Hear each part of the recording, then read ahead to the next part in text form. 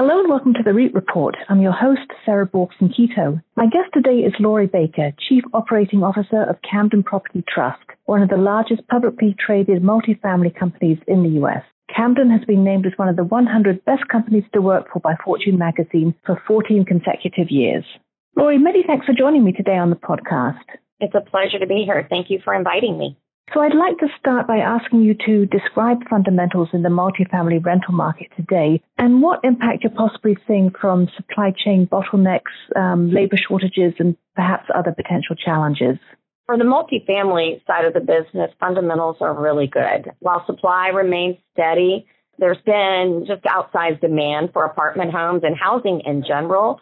So that's allowed us to really maintain high levels of occupancy along with strong rental growth. Last year was really one of the strongest performances we've had as a company. And we've seen our Sunbelt markets, such as Phoenix, Tampa, kind of Southeast Florida markets, really be our top performers. And we expect them to be, have a repeat of that in 2022.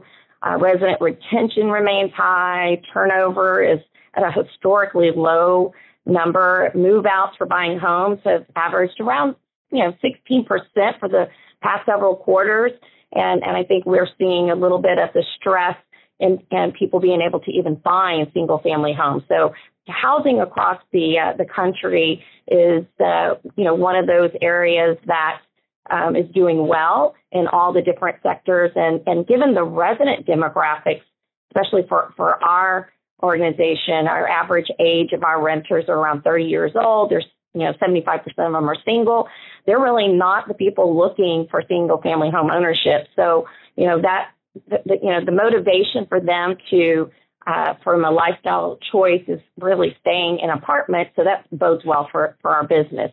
Now, your question about kind of the impacts of, kind of labor, supply challenges, we're feeling it. We're feeling it, in our development side of the business, where we've seen challenges with just getting appliances and being able to, on a 380 unit building, get all the appliances we need in order to turn our units at the, in the time frame that we had planned. We're seeing shortages with labor. A lot of it on the construction side, but we're also seeing it on our operations side from our maintenance team members, which are the more technically skilled employees. And we're seeing that also with just staffing in general for our properties and our leasing. So, the impact of all of those, since COVID, where many people have kind of exited the marketplace, and then you take a look at just the challenges with getting the supplies, from overseas is been putting a real kind of kink in our development pipelines and just kind of operating our business. I mean, we've got great partnerships with our vendors, our contractors, but it's taken a little bit more time and energy to make sure that we've secured the goods that we need in order to open up on time for any of our new developments. And you've been at Camden for about 20 plus years, and you became COO at the end of 2021. Can you talk about your career at Camden and how your other positions have prepared you for this role? Yes, I have been at Camden a little over 2 decades. I will celebrate my 23rd anniversary coming up in the next 2 months. And I started with the organization in 1999. And at the time, there was a lot of changes occurring within our industry. You've had the REITs that had gone public in the mid-1990s. Camden went public in 1993. So when I came on, this was at a time you had several dozen REITs that were out there trying to establish, platforms that would allow for efficiencies, leveraging your teams across the organization and the corporate support. And so, that was perfect kind of entree for me into the business to be kind of the executive sponsor for all of Camden's technology initiatives. We also had the fortune of having a very supportive board. And during that time, a lot of the the technology funding was going into other sectors, not necessarily the housing, multifamily business. And our board saw the need for us to kind of help, have not just the financial support for startups, but to put some sweat equity in and really lead the industry with new technologies that would benefit our business, streamline our processes, reduce, the just friction points for our customers. And so they supported us with $10 million in kind of VC funding for startups, software companies. And so it was a great time to, it was kind of when, we were doing prop tech when prop tech wasn't cool. I mean, now it's all the rage, but this was at a time that it was essential for us to kind of establish the multifamily REITs as a legitimate investment alternative. And so I led the implementation of those technologies to include revenue management. We pioneered revenue management. The airline industries have been doing it. The car rental businesses were taking advantage of kind of supply and demand and all the different levers, if you will, that would kind of lead into pricing in real time. We created alternative revenue programs and, just, again, looking at kind of enterprise management systems. So a really exciting time for me. And then in 2004, so after about 5 years of kind of leading those initiatives, I said yes to an opportunity to get more involved in Camden's Bloodline and moved into our operations side of the business and became the regional vice president for 10,000 of our Texas assets. So I spent time kind of leading 400 plus employees for a few years, really understanding the business and kind of living with the technologies that I had been assisting and leading the rollout and implementation of. So that gave me a different perspective to not only be responsible for the P&L of our business, but to take a look at how we could improve the platform, and having the great support teams at corporate that I had been working with for 5 years, kind of made it an opportune time to share, how could we remove obstacles for our on-site teams and kind of, leapfrog some of our competitors and some of the things we're doing. And then in 2007, I jumped at the chance to help create Camden's first investment funds. And today that's about 1.8. Well, actually, with the way values are going, it's a $2 billion portfolio with a large institutional player. And so that was, another exciting opportunity to learn something different, and launching the fund really allowed me to leverage, again, those outstanding on-site team relationships, our platform to create value for our joint venture partner. So I think, if you take a look at my history here at Camden, every few years I completely change roles to just continue to grow professionally, personally, and build upon kind of the future state for the organization. And it's kept it interesting, and I'm looking forward now to my COO role. And I think it just kind of speaks to Camden and their support of team members, of letting them kind of take opportunities for new things, and supporting, our teams in order to grow and, build my career at one organization, which doesn't happen as much these days. Exactly. And with any luck, the worst of the pandemic is now behind us. Are there any particular operational strategies or practices that emerged at Camden in response to COVID that you think might endure? Yeah, there's been a lot of accelerators because of COVID, but, I'll point to a couple. I mean, self-guided tours are here to stay. That was something that we had to literally, it felt like over a weekend, rethink our entire business strategy and rewrite the playbook after we had to shut our, 170 properties across the country. Well, not necessarily shut the door, shut the business down, but we had to shut the front door and protect our teams. So we really have kind of continue to perfect that process. And I think it's going to only improve with having contactless tours, and customers really appreciate having the option for multiple ways to tour our communities. Another one is the possibilities for remote work and centralization because of technology tools that are now available that just weren't, several years ago. For example, from a customer experience perspective, which is what we are always focusing on, is how do we improve that experience, that interaction, and so it's now acceptable to do a kind of low tech FaceTime with someone touring and looking at to rent an apartment. So we can facilitate these types of experiences with someone, whether they're in our leasing office or, a Camden employee working 24/7 in our contact center. So that's one change in practice that we've seen emerge that's going to stay and continue to improve upon. And customers just really continue to want to be communicated through the medium by which they contact us. So, we're continuing to put in measures to make sure that we're able to support and monitor within our customer relationship management all of these types of mediums. So what that means is if somebody texts us, they expect to be texted back. In the past, we didn't have the ability within our systems to track that, and today we can. If they email us, we're going to respond via email. If they want a FaceTime tour again, we can accommodate that. But the bottom line is, as we've kind of worked through what we hope is the worst of the pandemic, as you mentioned, the bottom line is meeting our customers where they are and making our interactions as seamless and easy as possible. And you've already mentioned the increasing role that technology and digital transformation is playing at Camden. What trends could we expect to see on the horizon?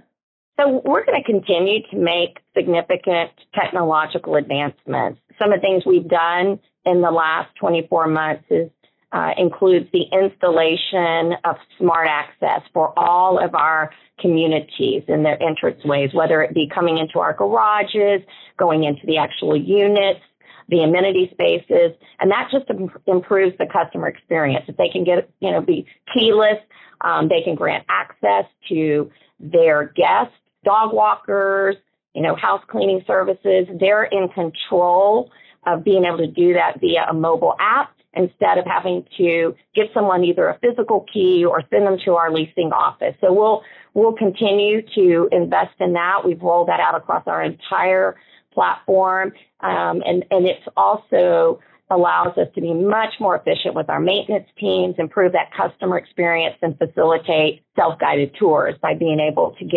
grant them access from a central standpoint during a time where maybe not open, get them through the community because we have this ability to send them a one-time guest authentication. So those are things we're doing. We're continuing to improve our sales process through a product called Funnel. It's a sophisticated customer relationship management tool. It provides marketing and automation, and we've also invested in Funnel to build a best-in-class virtual leasing agent. So tackling kind of those on-site process efficiencies with centralization and automation will be a focus. And, kind of your question about what can we expect on the horizon. I mean, the big things that are going to change are more centralization, automation opportunities as companies evaluate new and innovative ways to improve their revenues, reduce expenses with so many of the inputs increasing, such as the labor, taxes, insurance, supplies. You're going to have to look at how do you reduce those expenses and then providing better experiences for employees as well as the customer. Right, and this leads into my next question about the patterns you're seeing when it comes to changing customer preferences. And it really does sound like Camden's staying ahead of the curve with all this technology innovation. Digital media is more important than ever. So if customers are going to be finding us online and they're going to want to be, maybe leasing without a person physically touring them on a property, they're going to want to have done their homework beforehand. So we have to have as many photos, 360-degree tours as possible so that they can do a really good job from the comfort of their own home or wherever they are, whether it's at the office or, that they're looking to find an apartment. And so you just have to provide a lot of information out there. As far as staying ahead of the curve, we continually survey our residents for feedback. and review their sentiment of our platform, so we can identify trends by community, by city, by market, and we routinely hold focus groups with our residents to receive one-on-one feedback. We hosted some of these sessions just last fall so that we can have, readily available information from residents as well as prospects that didn't rent with us and understanding why they didn't rent with us and analyzing our traffic and our activity on our sites to ensure that we can provide the correct information at the right time to our customers and make adjustments periodically based on demand and consumer usage. And then I think lastly, as far as kind of how we stay ahead of the curve, we've incorporated AI into responding, quicker to our customers as their expectations have changed for much quicker responses. And it's just even more critical post-pandemic. So those are kind of where we're spending a lot of our time on the customer preference side, is really analyzing the data, understanding how do we respond in a easy, seamless way, removing friction from the interactions, and then putting kind of our technology dollars and time and energy behind implementing those improvements. Now, Laura, you played an active role in supporting the advancement of women in the commercial real estate industry. Are you starting to see your efforts pay off at this point? Yes. It's exciting to see more and more women rising to key leadership positions across the industry and within Camden. Unfortunately, on the more disappointing side of the equation, COVID and the pandemic really presented some new challenges for women in commercial real estate, and in many ways stalled the progress that was being made because they were just disproportionately affected with choosing between careers and caregiving for their family. But on the bright side, I think it also presented new opportunities for change. Now it's much more acceptable to work from home. There's just more flexibility with hours and really resetting definitions of career satisfaction and what company success and personal success is. So I think, those are some of the pros and positives that came out of the pandemic, but I also think it amplified the importance of gender equity and diversity and the role just women are going to need to play in our workforce recovery and attracting talent. So that's the payoff. I can tell you at Camden, we've always focused on supporting women. I am a kind of an example of that. But, really it starts with having a culture that has a commitment to creating a workplace where your team members, women and men, both equally, are supported and valued and they can be themselves. So the idea of being respected for who you are and being a part of something larger than ourselves is kind of really rooted in our identity. And it's kind of woven into our values. So I think, more and more organizations are seeing that diversity in thought, ethnic background, gender, age, geography, life experiences all contribute to the success and richness of an organization and the culture. So, I think more and more people understand that. That's the why. It's just a business imperative now. And I think that's helpful for women and their advancement in the real estate industry. And I think Camden has seen the benefits of it. And we've got a great track record with promoting women. And we have 3 women on our board, and long before there was pressure to do so. So I just think that, it needs to start at the top, and that means even at the board level. And women that are coming into the industry see those role models, they see those examples, and it gives them a path to see that they could be a part of that and have a seat at the table as well one day. So more progress needs to be made, but great progress is definitely taking place, and excited to be a part of that. And finally, what advice do you have for young people considering a career in commercial real estate today, especially those without a traditional pathway into the industry? Yeah, my recommendation or advice would be to anyone that's interested in real estate and they're not quite sure how to get into it, I'd say just get into the industry wherever you can. Work hard, commit to learning as much as you can. I think it's always important to be intellectually curious and interested in understanding how decisions potentially impact the organization and others. And it really doesn't matter what that entry point is into the business. If you get in and you start learning about what that particular role is, whether you're an analyst or you just kind of, I always encourage people, if you want to work for Camden, we have 170 properties across the U.S.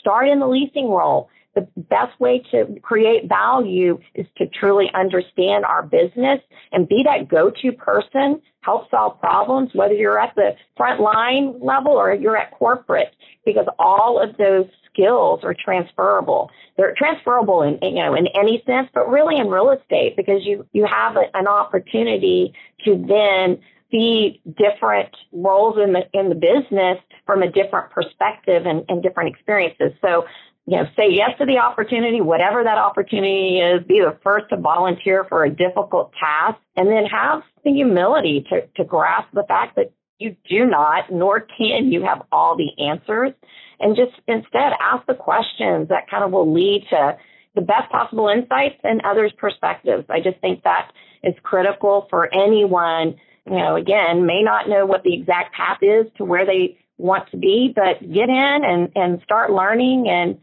just, have a very curious, intellectually kind of driven slant to what you're doing. Lori, thank you so much. It's been a pleasure having you on the podcast. Well, it's been my pleasure, and thank you for this opportunity. And to our listeners, if you enjoyed today's podcast, please subscribe or leave a review on your favorite podcast platform.